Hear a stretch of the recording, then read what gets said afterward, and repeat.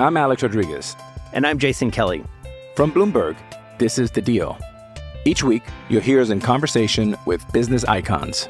This show will explore deal-making across sports, media, and entertainment. That is a harsh lesson in business. Sports is not as simple as bringing a bunch of big names together. I didn't want to do another stomp you out speech. It opened up so many more doors. The show is called The Deal. Listen to The Deal. Listen to The Deal on Spotify. Chris, how you doing tonight, sir? I'm doing great, Paul. How you doing, my man? I'm doing good. I cannot complain. Anytime we get to talk NFL with you, it means it's going to be a good segment. It's always a good time, and probably me and my listeners here, we're all going to learn something that we didn't know before the segment started. Certainly.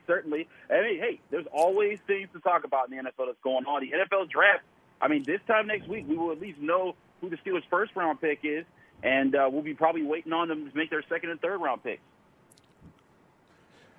You are the general manager of the Steelers, Chris.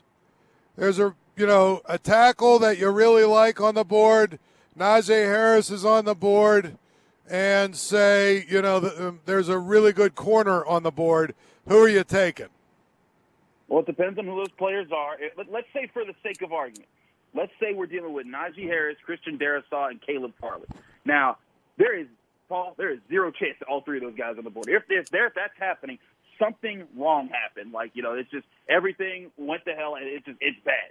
But what I will say is this: is that if that happens, I am pretty sure, Paul, somebody is going to get desperate to reach for one of those players, and it may not be Najee Harris. Don't forget, the Chiefs, they had to get rid of their tackles because of the free agency period and the injuries that happened to them, and they know they've got to improve their offensive line. If one of those top offensive tackles, like a Rashawn Slater or a Christian Darrisaw, falls to 24, and they're like, man, that's our guy, we have to get him, or Tevin Jenkins, if he's their guy, and we're not sure if someone's going to pick him, they may offer the Steelers, hey, here's our first and second round picks. We'll just take your first round pick to get that tackle we really want, and then maybe we'll take like a sixth round or a fourth round pick to go with it. And doing so would give the Steelers another option later in the first round, while giving them another. We'll give them that they'll trade back to later in the first round, and then on day two, they have a shot to have 2 second-round picks and a third-round pick. And because of the depth of a lot of the classes this year, linebacker, offensive tackle, center, I think that there's a good chance that you could address several positions, as well as cornerback and safety, if you have more picks on the second day of the draft. But you still want to get that running back, I still say, on day one. You don't want to play around with that this year. So if that happens to me, Paul, if I'm Kevin Colbert, I'm saying, hey, who wants this pick? Because also, I'd say the Saints would be in the market because they need a cornerback to help their secondary. So they may say, hey, if Caleb Farley's there, we want him. And they know the Browns are coming up right after the Steelers, so they'll say, we want to jump in front of them so they don't get our guy. So if something like that happens, where 3 amazing players on the board, the best thing might be trading back, because you're probably still going to have a shot, if that happens, at either Najee Harris or Travis Etienne a few picks later. We've heard a lot about the Alabama center, Chris, and we're talking with Chris Carter, DK Pittsburgh Sports. We've heard a lot about the kid from Alabama. Are there any other centers that could be, that have value, that could be intriguing at that 24 spot? Well, see, I wouldn't put any of them at the 24 spot, even Landon Dickerson. As much as I like Landon Dickerson, his injury history is a serious red flag. He's a guy that if you say the Steelers traded back in the first round and picked up another second-round pick, then that would be a situation where, like, okay, maybe we use that 55th pick that's our pick in the second round, and then we use one of those fourth-round picks to trade up and get a higher second-round pick, and then you go get Landon Dickerson. Maybe something along those lines, but not at 24. This year's center class is kind of, I wouldn't say mediocre, but the talent there, they're not the game changers that like Marquise Pouncey was when they drafted him in 2010. Dickerson has the potential to be the game changer. Like he can block out in space. He does move big guys out of the A-gap. But problem is, Paul, is with those injuries, everyone's wondering, is that going to be a thing for his entire career? I wouldn't gamble on it if I'm the Steelers at 24. I would still be looking at running back or another position. But at 55, there are other centers who I think that would be very worthy of the pick. Quinn Miners of Wisconsin Whitewater, a Division III school. It's a small school guy, but he is big. He was mean and nasty in those Senior Bowl practices. I really like the idea of him being a guy that you get at 55 and fitting the role. He's another guy that looks like he's physically dominant at the point of attack. There are other guys who would be good centers like Creed Humphrey of Oklahoma and Josh Myers of Ohio State, who could be second or third round picks. But the only thing with those guys, Paul, is they don't look the part of the supremely dominant center that's going to take over like a big nose tackle or defensive tackle that's barreling down at them. They will win leverage battles. They will, if it's a zone blocking scheme, Josh Myers will bring you down the line. If it's a situation where you kind of just need to get walled off, that's where Creed Humphrey does very well. And I broke these all down on DKPittsburghSports.com with my Carter's Classroom film study article, actually, that went out just yesterday. So if you get a chance, go check that out if you're listening. You want to read more and see more film on all these centers I'm naming. But if I had to pick two that would really work for the Steelers on the second day of the draft, it'd be Landon Dickerson and Quinn Miners. Both I think have promising careers ahead of them in the NFL if they can stay healthy. Justin Fields is on the board at 20. Do you move up to get him? Woo! Nah, I don't think what they could offer. I think they still have to sell the farm to get him. It would be very tempting, Paul. It would be very tempting because I think very highly of Justin Fields. However, I think that when you look at that, who's sitting at 20? The Chicago Bears. You know who really needs the quarterback? Chicago Bears. They would to trade with them. I think you'd have to give up multiple first round picks if Justin Fields fell that far. And they were like, okay, we're definitely picking him. And the only way we're not taking a guy who we think is our legitimate franchise quarterback for the future is if we're getting, several first round picks to help us move forward. So, and I don't think that's the idea with this draft. You don't want to, the Steelers aren't a team that mortgages the future on getting a quarterback that you're going to need to build more around anyway. It's just not a smart way of doing business. We see a lot of teams trade up and whiff on cornerback. Heck, the Bears, we're part of that. They traded up to get Mitchell Trubisky and got nothing, and we saw how that worked out. So if I'm the Steelers, no, I wouldn't trade up in that situation because I think the price would be way too high. But it would be tantalizing to be able to see him get down to the 20s and think like, oh man, he is so close. But still, be patient, wait your turn, figure it out. And hey, if you can get an offer where you're giving up, a third, maybe you're swapping first, and you'll give up a second this year and a third next year, maybe you're talking like that. But I just don't think that the Bears would go for that. They would jump all over Justin Fields at 20. Here's the thing. Are you as perplexed as to why the Alabama quarterback, what's his name, Mac Jones, is regarded as high as he is? Because I see a guy who's going to be a very, very average NFL quarterback. Yeah, I'm right with you, Paul. I think that his success at Alabama, it's cool and all, but I thought Emmanuel Acho did a great comparison. He reminds me of Jimmy Garoppolo. Like, hey, I wouldn't be mad if that guy was the quarterback of my team, but I would be mad if I drafted him high up in the first round to get a guy who's more of like a quarterback than like a wow quarterback. The people who are putting this guy above Zach Wilson and above Justin Fields, and even above Trey Lance, I think you're reaching. I think that there's also the possibility, and a guy that I listen to a lot, Bomani Jones on ESPN, he's pointing out, he's like, Kyle Shanahan is saying all these things about Mac Jones as a smokescreen. He wants us to be the marks and say, Mac Jones, oh yeah, he's definitely the man. I just don't see it with Mac Jones. He doesn't seem supremely athletic. He looks like he can manage a talented offense, but that's not saying a whole lot. I don't think he creates enough on his own. If he's a second-round pick, I think that would fit a lot of teams' needs. And if you put a strong running game around him with some talented receivers where you're not asking too much of him, I think you could win football games with him. But I would not be picking him in the top 20, top 25 of this NFL draft class. Yeah, you obviously answered the question that I had in my mind, but if you were a GM, picking at 3, you would take Fields over him, right? If you needed a quarterback.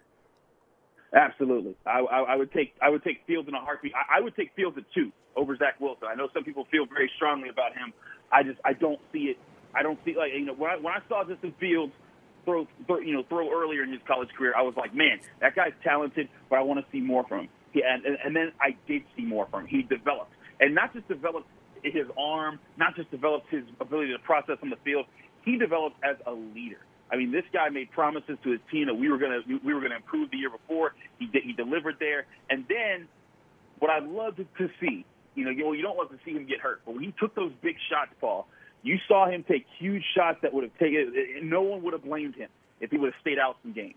He would come out, he'd get himself right, he'd go back in, and he wouldn't just go in and play. He would go in and ball. He would make some plays. He'd put his body on the line. That's the kind of stuff that when your teammates see it, they're like, we're getting behind that guy. And that's the kind of guy you want in your locker room, on top of the fact that he has an arm, on top of the fact that he has the size and the speed, and he seems to have good on-field decision-making for most of the time. I would take my shot on him. He's not a home run pick. He doesn't have everything that you always want. I wouldn't say he's the greatest quarterback of all time or nothing like that coming into college, but I would say I'm willing to take the shot. I know Ohio State has a rough history of quarterbacks, but he'd be a guy I'd be willing to take the shot on. I'm Alex Rodriguez. And I'm Jason Kelly. From Bloomberg, this is The Deal. Each week, you'll hear us in conversation with business icons. This show will explore deal-making across sports, media, and entertainment. That is a harsh lesson in business. Sports is not as simple as bringing a bunch of big names together. I didn't want to do another stomp you out speech. It opened up so many more doors. The show is called The Deal. Listen to The Deal. Listen to The Deal on Spotify. Hey, it's Kaylee Cuoco for Priceline. Ready to go to your happy place for a happy price? Well, why didn't you say so? Just download the Priceline app right now and save up to 60% on hotels. So whether it's Cousin Kevin's Kazoo Concert in Kansas City, go Kevin, or Becky's Bachelorette Bash in Bermuda, you never have to miss a trip ever again. So download the Priceline app today. Your savings are waiting. Go to your happy place for a happy price. Go to your happy price, Priceline. Given the Steelers' ability to draft wide receivers and really find gems and whatever, go into Saturday. Now it's the 4th, maybe the 5th round. And there's a guy out there, sort of like their Deontay Johnson or one of those guys that they find that's still on the board. Do you think the Steelers should take him, number one? And number two, are there a couple of guys that maybe you can think of that would fit that profile where if they're around in the 5th or 6th round could be good additions for them? I've got one guy that I got my eye on who would be perfect, and he seems to be flying under everybody's radar. And, I keep looking at comparing my notes to other people's notes and where they rank him. And a lot of people are having this guy ranked 5th, 6th, 7th round even sometimes. But Cornell Powell of Clemson. And I don't know how people, I guess maybe they're spoiled about Clemson receivers because they are wide receiver youth. But him and Amari Rodgers were two talented dudes for Trevor Lawrence this past year. I like Amari Rodgers a lot. I think he'll go, either late day 2, early day 3. But it seems like Cornell Powell is not getting the kind of respect. And I'm telling you, Paul, when I watched tape on this guy, even before he played Pitt, I was like, that dude's nasty. He's twitchy. He can get open. He fights. He fights for catches, combat catches, and he's dangerous with the ball in his hands. And especially when we watch, if you go back and watch that Pitt game, I know every Pitt fan was just like, oh man, this is rough. Clemson's beating on him. But there were some spectacular catches from Cornell Powell. There was one time he was lined up with A.J. Woods, and A.J. Woods blanketed him. It was one-on-one coverage. He was literally shoulder to shoulder with Cornell Powell and basically took away one of his arms. And Cornell Powell caught a 70-yard bomb from Trevor Lawrence with one hand in stride. I was like, whoa. And then there were several others where he went up against Jason Pinnock, and he had to kind of just catch it right over him and perfect timing. You get a guy like that in the 6th round, that's your late round stab at saying, hey, maybe he becomes a future receiver for the Steelers and you sign him to a second contract 4 years down the line. But there are guys like that. Cornell Powell would be one of the guys that I have my eyes on just because I've been impressed with him for months. Yeah, I mean, there are some of those gems, and, man, the Steelers are really good at finding them, aren't they? It seems like they do it every year. There was a Ravens fan during the season who was like, man, we could get our first-round pick, draft Devontae Smith, and the Steelers are going to draft a guy from junior college in the 7th round named Boo Boo Blanket, and he's going to be better than Devontae Smith. And he's like, that's what it just feels like when you're watching the Steelers develop wide receivers. And I get it. I mean, Steelers fans have felt that way about other teams with cornerbacks. And you're like, man, how can't we just get that guy? But, you know, some things you have strengths, sometimes you have weaknesses. And one obvious strength is this organization knows how to pick, develop, and feature wide receivers. They've had plenty over the years, and this year, I mean, they got 4 on the roster I'm scared of. You know, if I'm a defensive coordinator, I'm like, hey, all 4 of those guys are dangerous. So it's going to be about maximizing them. And hey, you know, if they draft another guy in the late rounds, maybe they get 5 guys on the roster that scare you. So definitely, they've earned that reputation. Last one for you, Chris. I'll let you go. How do the Steelers address their need at tight end? Do you think it's going to be late in the draft, or do you think that they're going to, you know, go the route of finding a Jesse James kind of player? So there's a few ways. Now, if they trade back on for day 2, that's one of the positions they could also address in the 2nd and 3rd rounds with an extra pick. There's no way they get Kyle Pitts. All Steelers fans, get that out of your mind. That just ain't happening.